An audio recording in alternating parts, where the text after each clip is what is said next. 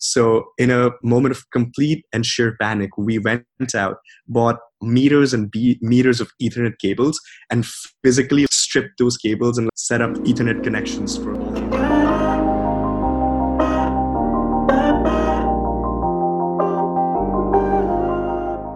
Welcome to Worth, a podcast where my brother Ethan and I highlight the unique stories of young people in the tech world.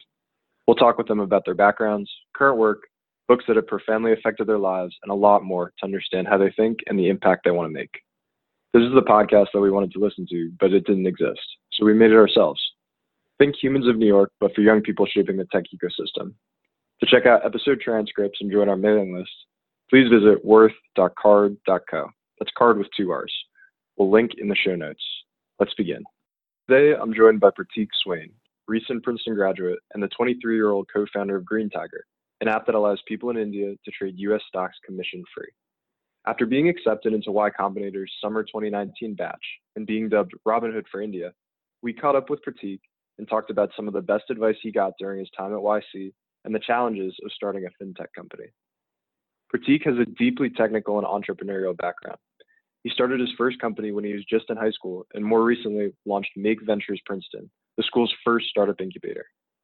After interning at Microsoft his junior summer, Pratik turned down a return offer from one of the top tech companies in the world to go build his own.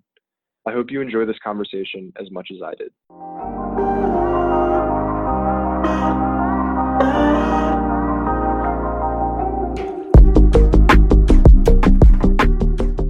Pratik, thanks so much for coming on the show. Really excited to share your story with our listeners and learn more about what you're building at Green Tiger.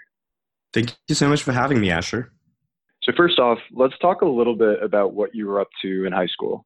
You have a pretty deep technical and entrepreneurial background, and if I'm not mistaken, Green Tiger is not the first company you founded. Can you tell us a little bit about the first company that you ever started? Absolutely. So all the way back to high school, yeah? So I think I got bitten by the entrepreneurial bug somewhere in between sophomore and junior of high school. So one of my friends and I, we were, freelance web designing this was back when I was still in New Delhi, India. I went to high school there and I grew up there. So we were freelance web designing for American clients, making money off the arbitrage. We were cheaper than American contractors and, had the same skill set, and it was nice pocket money for us. And while doing that, we sort of really built out our skills, and in the process, we sort of figured why not start building out, just experiment around with apps and things like that for ourselves. So, we would take all our meetings at coffee shops with local clients, and my partner then, Abhishek, and we had very different music tastes. I was a big rock and roll metal fan, and he was a big hip hop fan. And I remember they were playing I want to say Justin Bieber at this Starbucks we were at, and we had this huge debate about, how the music at this cafe was not at all attuned to what people wanted to listen to, and we should have had the choice. And I was all for Led Zeppelin and Arctic Monkeys, and he was all for Kanye, and we were we should put it to a vote. And that's how the idea for our first product came. So we called it Shuffle, and the idea was that if you can control the music you listen to in your personal space, you should have some amount of say in the music you listen to in public spaces as well. So it was not the most pressing problem, but we were, mind you, just 14 or 15-year-olds thinking this is the coolest thing ever. You walk into a cafe, you most of the time have free Wi-Fi. So what if you just got access to this public playlist where, you could choose songs, you could see what songs are playing, up what songs you liked, down what songs you didn't like, stuff like that. Anyway, long story short, we built out the product. We piloted it at this huge carnival. And to a surprise, we got more than 4,000 users in a week. We had a ton of engagement, people sharing it on Facebook. And that's when we thought maybe, we could go somewhere with this. And so we kind of applied to this local incubator program called InvestorPad, had an office for the summer, felt like the coolest thing. We were just high schoolers, had an office. We're going to cafes, selling them a subscription, ended up partnering with, so we ended up actually having a meeting with Gaana.com, just kind of the Spotify of India. And the founder was super impressed that we were just these two youngsters trying to build this out, which was very counterintuitive to what you would think, as a high schooler going into these business meetings. But, he offered us a first partnership and sort of took it from there. And then eventually that fell off because of legal reasons. But I think that was my first experience with entrepreneurship. And that's kind of when I realized that, yeah, this is kind of what I want to do. It's super exciting and it makes you learn a lot. That is a really interesting idea. So would it be fair to say that this company, Shuffle, was built on the idea of crowdsourcing opinion for what music to play in a public space? Absolutely. That's awesome. I'm honestly imagining this in the context of going out to a bar and casting your vote to say, like, this is the song I want to hear the DJ play next, which I honestly would pay money to be able to do. Yeah, we weren't thinking about bars then because we weren't legal enough to go to bars. But now that I think about it, that would be a great use case. If someone else is trying to build it out, that would be phenomenal. Me too. I mean, I'd for sure use it. So from this kind of your first initial experience as a founder, were there any takeaways for you about what it takes to build a successful product or a successful company?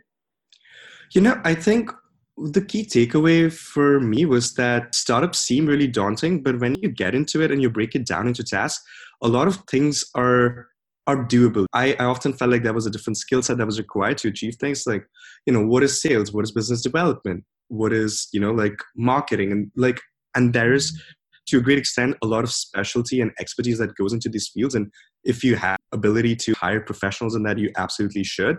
But starting out as a founder, you can absolutely do most of these things yourselves and learn along the process. And that's actually going to be better down the line for you. It seemed like a lot more realistic to me just because we were, just like messing around in high school doing this thing. And the other thing was I definitely got a sense of excitement out of working with this project. It's something you can call your own. You can shape how it's going to come out. And I think that was the sort of feeling of exhilaration that I wanted to have again. That's really cool, man. And we are going to talk a little bit later in the episode just about the different hats that you wear with Green Tiger, your current company. But that's awesome that was kind of your intro to building companies. So switching gears a bit here, for those that do not know, in high school, Pratik founded Hack India, which was at the time India's largest student-run hackathon. And then in college, went on to launch Make Ventures Princeton, which was the school's first startup incubator. What was your experience like launching those programs and building those communities, Pratik? So Hack India happened completely by chance. One of my friends, Raghav, he approached me. He's like, hey, do you want to organize a hackathon? And this was the summer between high school and college, actually. And, we didn't have much to do. I was like, sure, why not? This sounds great. And in short, the experience was, I'm not sure what's the right word to encapsulate it, but it was quite a roller coaster journey. We didn't have a venue or sponsorship, most of the money or anything up until maybe like a week or two before the event was actually going to happen. And that was mostly because I'm serious. No one was willing to trust again, 2 17-year-olds to run this huge hackathon. It shouldn't have worked out. We set up a distributed leadership team across the country and we would communicate and collaborate over Skype. We had spoken to a couple of vendors and then, we changed tactics a month ago. Meanwhile, we had been doing really well on the Facebook marketing front. We had a ton of applications, 10,000 plus applications. And then we accepted about 1,000 or 1,200 of them. We didn't have money to give people for travel stipends, but people were traveling from all over the country on their own dime. So at some point we were like, shit, we need to make this happen. And we set up a volunteer program like a few days before the hackathon. I want to say it was a great success. We got a lot of media attention, press, but honestly, there were a lot of things we messed up as well. One of the funniest stories is that the night before the hackathon, we finalized a venue. We went to Bangalore where we organized it a week before this was to happen to, finalize sponsorships and things like that. The night before the hackathon was about to happen, we realized that the internet capability of the location wasn't 400 Mbps, but it was 40 Mbps.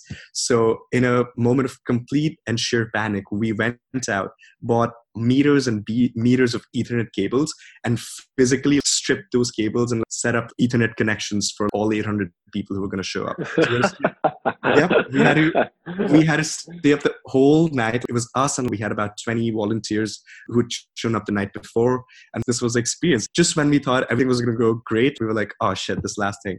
But in the process, one of the things we realized was it's super important to plan for the unexpected. Of course, that's something you should keep in mind. But that was definitely like a great organizational experience in learning how to take care of these things. MVP, so Make Ventures Princeton, was a completely different story. So after I came to Princeton, I realized I wanted to pursue entrepreneurship in some meaningful way. I joined the Entrepreneurship Club. I was part of the Hack Princeton organizing team, et cetera, et cetera. But I sort of realized that a lot of activities in entrepreneurship in college were based around organizing events as opposed to actually building products. And I was frustrated with that because I always thought of college as a time when I'd find my co-founders and build something and take it off from there. But there was really no avenue to pursue that. So that's sort of what led me to start MVP. And I think one of the things we realized super early on was that culture would be extremely important on that front.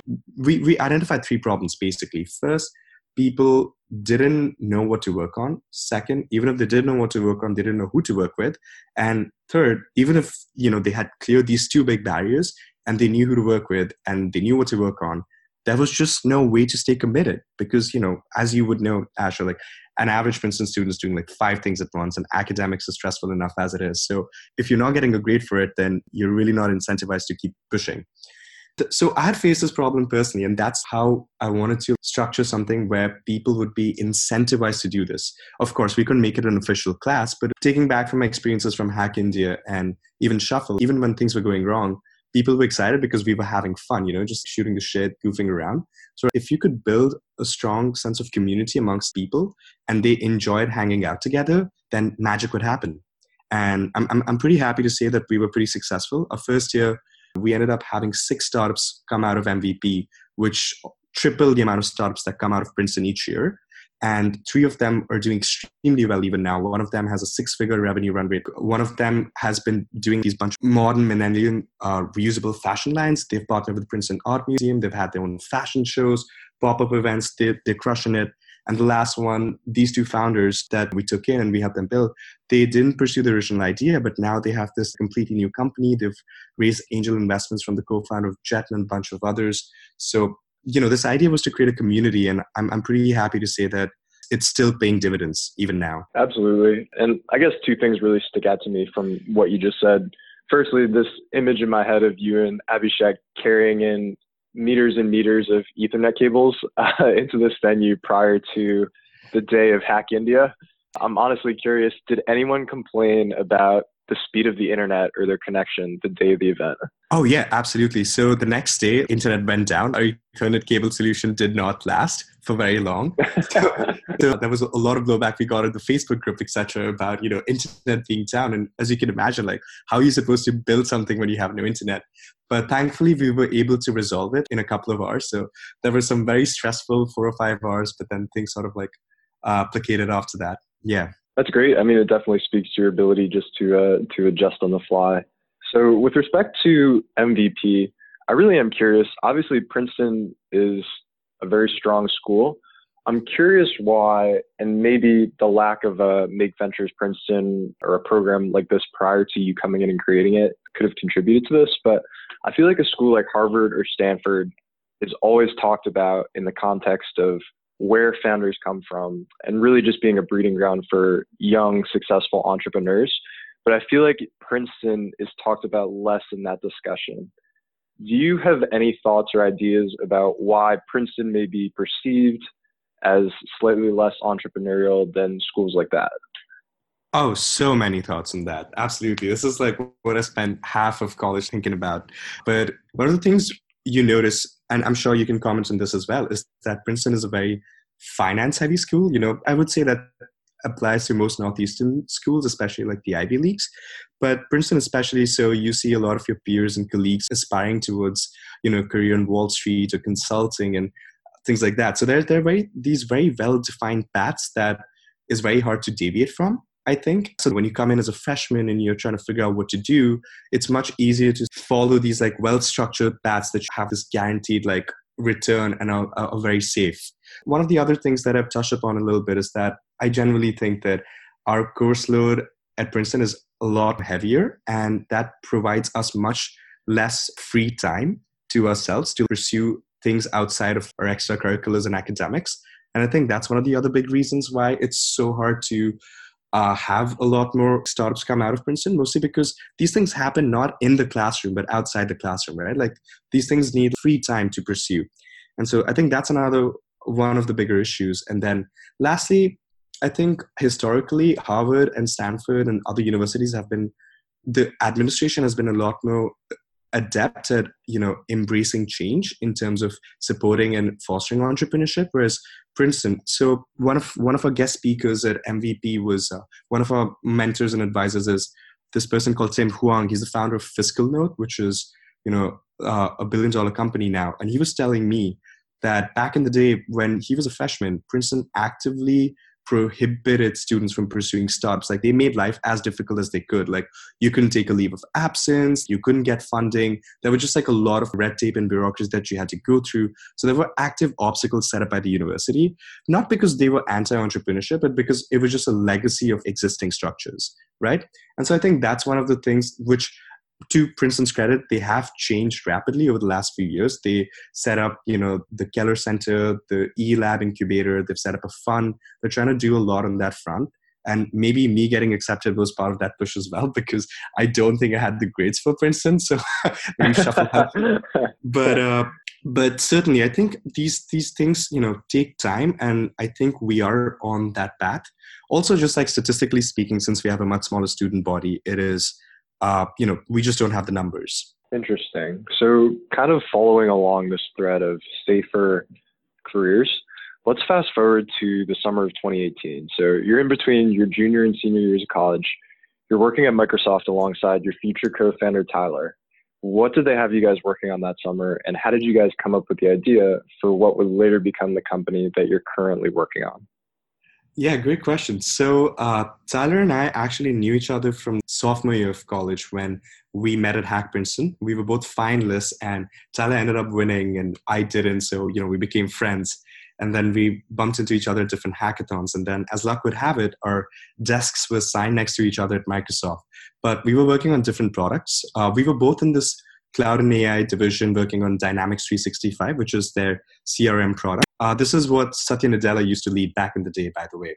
So, I was working on mixed reality, which is Microsoft's, if you've heard or seen the HoloLens, which is kind of like their AR headset, but which you can interact with. So my project was basically building out their Dynamics for field service for mixed reality. So I had a super great time. I had a HoloLens headset at my desk. I was just playing around with that, sort of building out this entire application for them. It was more like a futuristic long-term project. And Tyler was working more on the core competencies of the CRM itself. So we were in different teams, but, I think Microsoft was a great time, but we both knew we didn't want to go back. We both had, I think Microsoft was the safe choice, and we both were a lot more ambitious and had a lot more desire to build something bigger and not just be an enterprise software for large corporations, as we used to joke around. So it all started out by just hanging out to jam together. Like, we both play the guitar. Tyler's a better guitarist than me, but we were just hanging around. And then one thing led to another. Then we decided to collaborate on some side projects. And I'm more than happy to talk about how Green Tiger came along. But, there was this long story. I was basically ranting to him about one of the problems that I faced. And that sort of led to like us starting to work on it. Very interesting. So bringing us to present day here, Pratik, you did mention this, but you and Tyler are currently working on Green Tiger. And it really does blow me away that this type of an app didn't exist prior to this. But can you tell our listeners a little bit about what Green Tiger does and how it improves upon existing options available to folks in India? Yeah, absolutely. So Green Tiger is basically, we're trying to be Robinhood for India. The idea is that we want to enable any Indian investor with a smartphone and an internet connection to be able to sign up, create an account, and be able to trade US stocks for zero commission instantly. And so, the idea is that we don't want to charge any fees. We don't have a minimum balance, service fees, etc. And we want to make it easier and more accessible to be able to invest in the US market. So the reason we decided to pursue this goes all the way back to high school again. So I was actually one of the first people to sign up for Robinhood back when they launched. And, I was accepted off the waitlist pretty soon, but I couldn't create an account up until 2 years ago when I finally got my social security number, which is because I came to the US to pursue my undergrad. And once I had my account, I love trading, and I still do. And, Tyler has a similar story, but I realized that, most people in India don't have that opportunity to. So right now, there's no clear way to be able to invest in US equities from India. In fact, most people don't even know that it is legal to do that. And so to go back, once we started, once I was trading, I realized I should probably start investing like my parents' money in the US market as well, just because from a return perspective, it just makes a ton of more sense. Because if you look at the returns of so the Indian equivalent of S&P 500 is called Nifty 500, and that has had a return of like about 14.56% over the last decade, as compared to like 12 point some percent for the S&P 500 over the last decade. However, when you take into account the rupee depreciation, then the S&P 500 would have returned like 17.8% or so for an average Indian investor. So it just makes a ton of sense as an individual to be able to invest in the US market, because you're hedging against the currency and also getting way better returns with like stocks like, your FANG stocks and all these other like, skyrocketing stocks that you can create a basket of portfolio with. And so that was basically my thinking. I was like, you know what, I'll create an account for my mom and I'll trade my parents' money off of that. I think that's pretty interesting. I'm sort of interested in this financial space. And so I called up all these Indian brokers, right? Like all your traditional old school brokers. And most of them didn't support this. And the ones who did, there were like two of these like 100-year-old banks that did, they literally told us to come to their branch, physically visit them, open a bank account with them first, then open a brokerage account with them, and then pay them to be able to trade US equities. And I was just like, okay, there has to be a better way than that. So I looked up at all the American brokers. I was like, all right, you know what? Maybe one of these other American brokers supports it. And turns out there were like only two or three, which was Charles Schwab and TD Ameritrade and Interactive Brokers. And they either had extremely high minimum deposits, like $10,000, which is, unaffordable for most retail investors, even in the US, or like extremely high commission. Like, if you're paying $7 per trade, then are you really going to be making money off these? Things have changed now recently with zero commission, but the high minimum deposit still stands. So around then, like that's when, I was basically ranting about this to Tyler that, it's so hard to do this. Why can't there be like, when is Robinhood going to launch in India? Why can't we do this?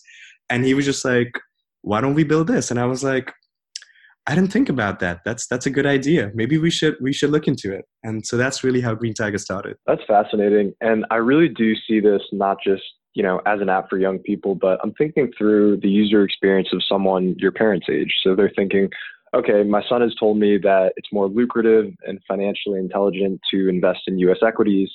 I'm going to now go to a bank, but suddenly you're posed with all this paperwork and all this red tape to break through just to invest your money. So I am seeing Green Tiger as a huge improvement just with respect to the customer experience, not just for young people, but really for people, the generation before us. Yeah, that's what we hope for too. So we're definitely starting out with like, tier one city millennial white collar workers. Those are people who are more technology savvy, which is going to be like a lot because, India's a smartphone dominated market as it is. But I think the interesting differentiation is that, when Robinhood came into the US market, there were already a lot of existing options for people to be able to trade US equities. Whereas in India, there aren't any. So it definitely can have a much wider appeal. Yeah, I mean, that's really admirable that you guys are bringing a product like that to what sounds like kind of an underserved market just within this sector. So your company was accepted early decision into arguably the strongest startup accelerator in the world in Y Combinator. What played into your and Tyler's decision to apply, and what did that process look like for you guys? Yeah, so this was, a senior fall when we had just finished our internships at Microsoft. We returned back to university. So Tyler went to Dartmouth. I was at Princeton, so we were working remotely together. And we both thought that it was too early to apply, but Tyler was like open to the idea of applying. I definitely wanted to keep working on something because I was dead set that I wanted to start something. I was passionate about this idea and I knew that this was the best time to pursue it. So, but I also felt like it was too early. We had a mentor, one of these founders I knew, Thompson. He had he had a very successful startup that had gone out of YC a few years ago. He had raised a bunch of money from top investors and then sold to Square eventually. Basically Jack Dorsey convinced him to sell. He was an exec at Square for a while. And he had actually recently left Square and he was working on his next project. So in between going back to school and wrapping up my internship in Seattle, I went to SF just to, sort of meet a bunch of people. And Thompson was one of the people I met. I'd always been taking advice from him. I'd been very inspired by him. And he sat me down and for basically half an hour, like screamed at me about why I would be stupid to not pursue this. And he was just like, I don't even know what the product is, but I would invest in you right now, just based on who you are. I was like, and that was like a Wow. big deal, like that was just a big deal for us. And I have to credit Thompson for like at least convincing me to like really pushing forward with it. And then I didn't know that Early Decision existed. It was actually Thompson who sent us an email with the blog post. And it sort of just seemed like the stars are aligning, like we had been working on this. We had been getting all this great feedback. We were excited to do this. We were just about to graduate. And then YC comes out with this program called Early Decision, which is, basically targeting people in our position to be able to get accepted early on so that they can pursue this right after graduation. I was like, well, shit, okay, this is sort of like the universe calling to us, like this is now or never. So that's basically what, like, we were just like, all right, let's go for it. So we just, we submitted an application, and the next thing we knew, we had an interview. And then this was right during his midterms. I remember we were trying to like mock interview, like mock prep with a bunch of like ex-founders and stuff. And it was just like a whole mess because we had to schedule around Tyler's midterms. And then there was this like whole other saga that was going on, but things worked out in the end. So, can't be happier. So at YC, you guys obviously had access not just to all these former operators and really intelligent former founders, but also other startups that are going through the same process you are, the same struggle. Can you speak to some of the more memorable advice you received there, whether it be from the YC team or even from other founders?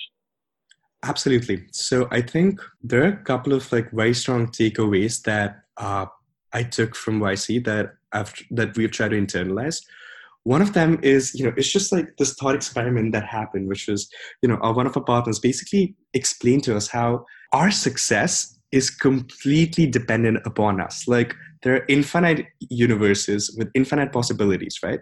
And we're living in a universe where like Microsoft and Google, like the founders, basically they made every decision that they could correctly. Like they went through this like maze of decisions and they hit the jackpot in the sense like they took every decision correctly, which ended up like, helping them create these trillion-dollar companies. And that's not to be fatalistic, but that's just saying that you can exist in this reality where every decision you take can be like the right decision to take, and you can end up creating like the next trillion-dollar opportunity as well. And it was just like this way of thinking that, it's your success does not depend on like external factors, but it very much depends on you. And it was a little counterintuitive, at least for me, to think about it those ways, because most of the time, you sort of are thinking, oh yeah, like my success depends on, our employees, the product, the customers, like, the investors, like all these other things, which may or may not be under my control. That's a little more like philosophical, but that was very important to learn. The second was definitely about mental health and like persevering. So I think one of the things you realize, like when you start a company or you go through this process, is it's a very lonely process, like you're alone, like, you're out there in this place with your co-founder, and it's a very like isolating feeling, right? And then you can be doubting yourself, you can be doubting everything, you can get in your own head. And one of the things to remember is that why you started doing this, and the fact that this is all in your head and you can be in charge of that. So it sounds crazy, but like one of the things that really struck me is like you're in control of your own destiny, so you can go out and make things happen.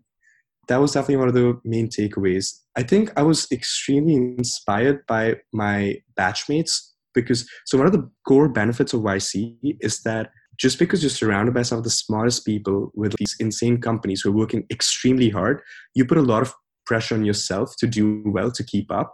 And it was definitely the hardest thing I've ever done in life. Like so far, like YC was definitely the hardest thing we've done.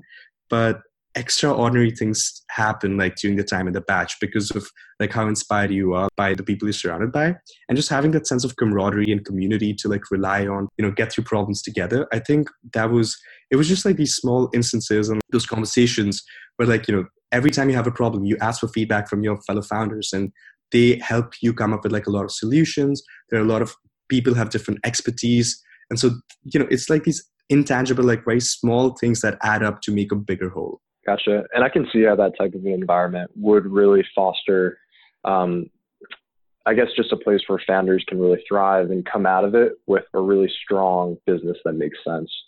So I do want to talk a little bit more about the current day-to-day of the business for you guys. And obviously, there's so many different hats that early stage founders need to wear. But how do you and Tyler think about the division of responsibilities between you two? And more broadly, how do you figure out how you should be spending your time on a daily basis? Yeah, absolutely. So Tyler and I are both technical founders. We both, did software, studied CS, but I have no shame in admitting that Tyler is 10x the engineer I am. So we have a very clean division of responsibilities. Tyler is in charge of engineering. He leads our engineering efforts. And I try to take care of everything else, which is legal, business, partnerships, growth, etc. And then we both together collaborate on product. So we basically take all product decisions together in terms of what are the features we want to build, how does that look like in terms of UI UX, what are the engineering decisions. So that's how we sort of split up work day to day. But realistically, we sort of keep each other in the loop, and on whatever decision we think is big enough, we both are involved. Interesting. So at this point in the process, is it just you two? I can absolutely see how that could, feel lonely or isolating at times, but have you guys made a hire yet? Are you guys looking to hire, or at what point do you think that would make sense for you guys?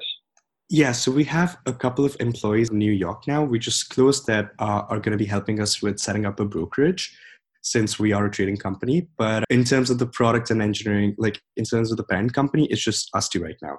Gotcha.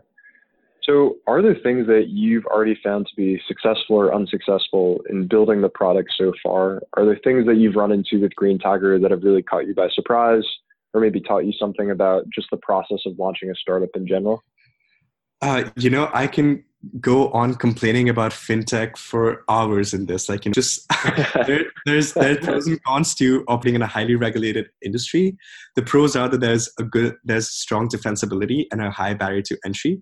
The con is that there's a high barrier to entry and there's a lot of legal hassles that you have to go through. That's half the time I feel like my job is just to be talking to lawyers. And Asher, I can tell you, what's worse than talking to one lawyer on a call is talking to 3 different lawyers from 3 different firms. We just have, but that being said, I think, yeah. So in terms of day-to-day execution practices, what has been super helpful for me is just keeping a notebook and putting down all the tasks you have to do each day, breaking them down into super small tasks. Because I think it's extremely easy to feel overwhelmed with everything that you have to do. And what that often also leads to is just because there's just constantly this sense of having to achieve 80 things, that a lot of things fall off your radar. And so I think keeping this sort of checklist has been extremely beneficial in terms of my productivity. Outside of that, we, just daily check-ins and stand-ups are super helpful in terms of making sure we're on track for our broader goals. So those have been the more pragmatic things that we have done that has really helped us. Absolutely. And that makes sense. Just staying organized and things like that. I can see how that would really help you guys to be productive, really to make positive growth each day. Yeah. So I guess more broadly, what is on the horizon for Green Tiger in both the near term and the long term? Do you guys plan to raise more money or make hires? Are you more focused on building the product? What's next for you guys? Yeah, absolutely. So right now, we're basically in the process of setting up a broker-dealer, getting licensed through FINRA as a brokerage in the US so that we can go and not only solicit clients, but also be able to generate revenue off of that. So right now, we're solely focused on building product. Hiring, YC had this internal challenge that we joke about, which is called the Series A challenge, which is essentially, can you try to defer hiring until your Series A? And so we've taken it upon ourselves right now to do that, just to see how much we can push ourselves. But, if a great candidate comes across, we're definitely open to hiring. But right now we're focused on product. Like I said, we want to start with this self-executed trading model, which is, allowing people to trade and invest in US stocks. Self-executed over here means that we're not advising them. They decide what stocks they pick. And so after that, we want to definitely launch some sort of robo-advisory sort of model because India is predominantly a mutual fund dominated market, but the biggest barrier is financial literacy. So to, be able to improve at top of the funnel and also be able to provide access to better financial options to a larger subset of population, we want to help create products where people don't have to actively think about what they're trading on, but just invest money with us, and then we are able to generate returns for them in the US market system. And a couple of products around that essentially. So that's on our roadmap for, I think the next year or two. So you did mention this kind of Series A challenge where you're trying to defer hiring as much as possible until you are able to raise that subsequent round. And I feel like there are two things that really come into play here. Firstly, when do you guys hope to potentially raise a Series A? And secondly, how do you guys plan to generate revenue for this business? Obviously you're offering this great commission-free trading service. How do you plan to sustain the business long-term and really just make money? Of course. So when do we plan to raise a Series A? No idea. If you know any investor who wants to give us a term sheet, let me know. But but it's basically is more contingent on growth. When we feel like we have enough customers and enough consumers that are using our service, and we feel overwhelmed, and we need to we feel like we have built something that people truly want, then I think is the right time when we would be we'd be thinking about raising a next round. Because I think that's you need to first have something that is truly desired by the market before you can go out and build around that. And in terms of the business model, glad you asked. So right now we're following the traditional zero commission model, which is essentially we make money through three ways. First is payment from order flow. Second is securitized asset lending. And third is interest on uninvested assets. In layman terms, essentially the clearing houses, they have a pretty standard model where as a broker dealer, when you integrate with them, they provide, so their shares that are bought and sold by your customers is then used as liquidity for institutions for their trades, and then you get some revenue off them. So you're making money off the B2B side, and interest on uninvested assets in simple terms is essentially, at any given point of time, your customer doesn't have their entire deposit invested in shares. And so whatever's not invested earns interest, and that interest goes to you. And so that's what we start with. That's what basically Robinhood followed. But really what we want to focus on is having a subscription model down the line. And after that, this more advisory service where we'll be charging some sort of management fee or so. Interesting. So just to be, I guess, providing financial advice and hopefully expertise to folks in India looking to invest their money.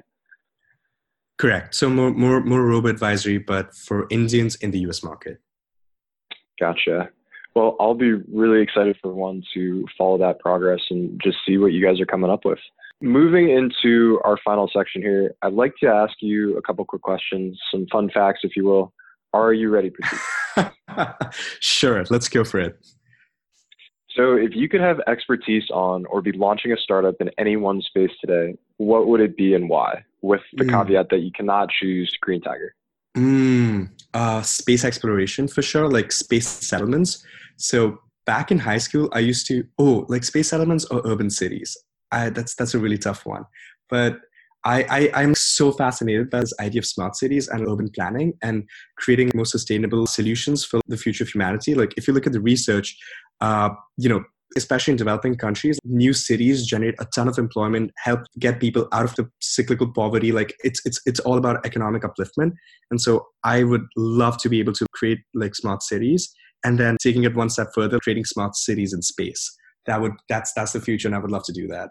That's crazy. I'd love to hear your thoughts about San Francisco as it falls into one of those buckets.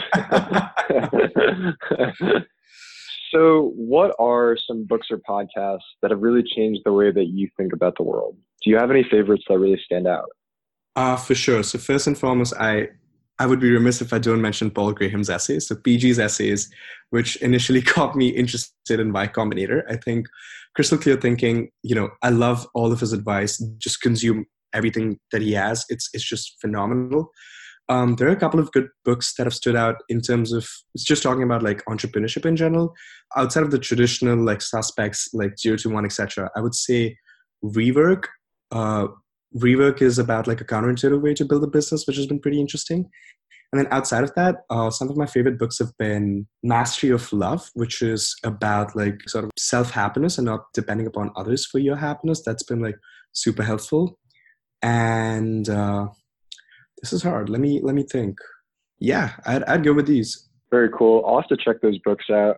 For those that aren't familiar with it, PG, Paul Graham's essays are just outstanding and really just a goldmine of really valuable info, not just about startups, but about work and life in general. So can definitely recommend those. So, Pratik, if you could go back in time, what advice would you give yourself before you entered college? Would you change anything about your path thus far? Hindsight is 2020, isn't it? So, I mean, uh, you know, yes and no. I think my first instinct would be to say, like, I should have chilled out freshman summer, done something more interesting, but I ended up working at a hedge fund, which sort of like got me interested in fintech. So this wouldn't have happened if I wouldn't have done that. What I would have changed is I would have ended up maybe majoring in politics or so instead of and minoring in computer science, just because I think like some of the most interesting and most helpful classes I've taken have been like my social science and humanities ones.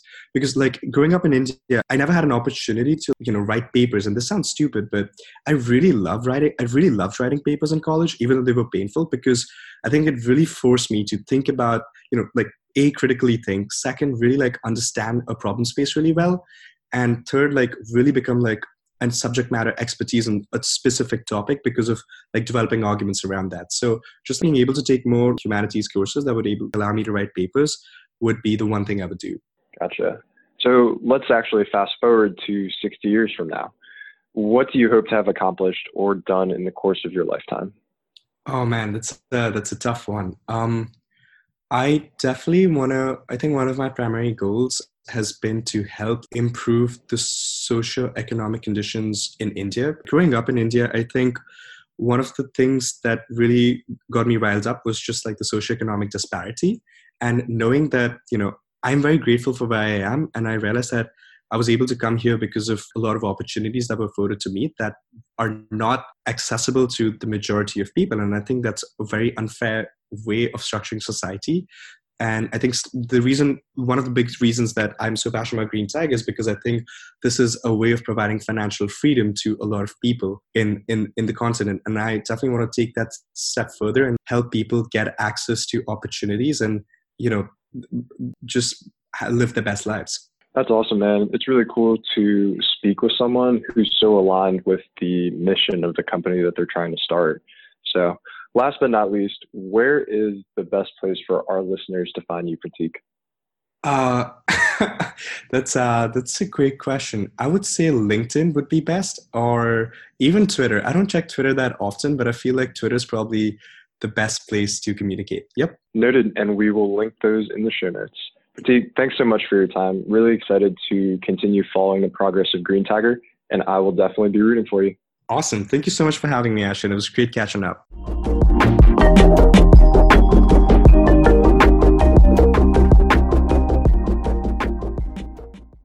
This has been Asher Lee Tyson with Worth. You can find show notes below or at worth.card.co. That's card with 2 R's, worth.carrd.co.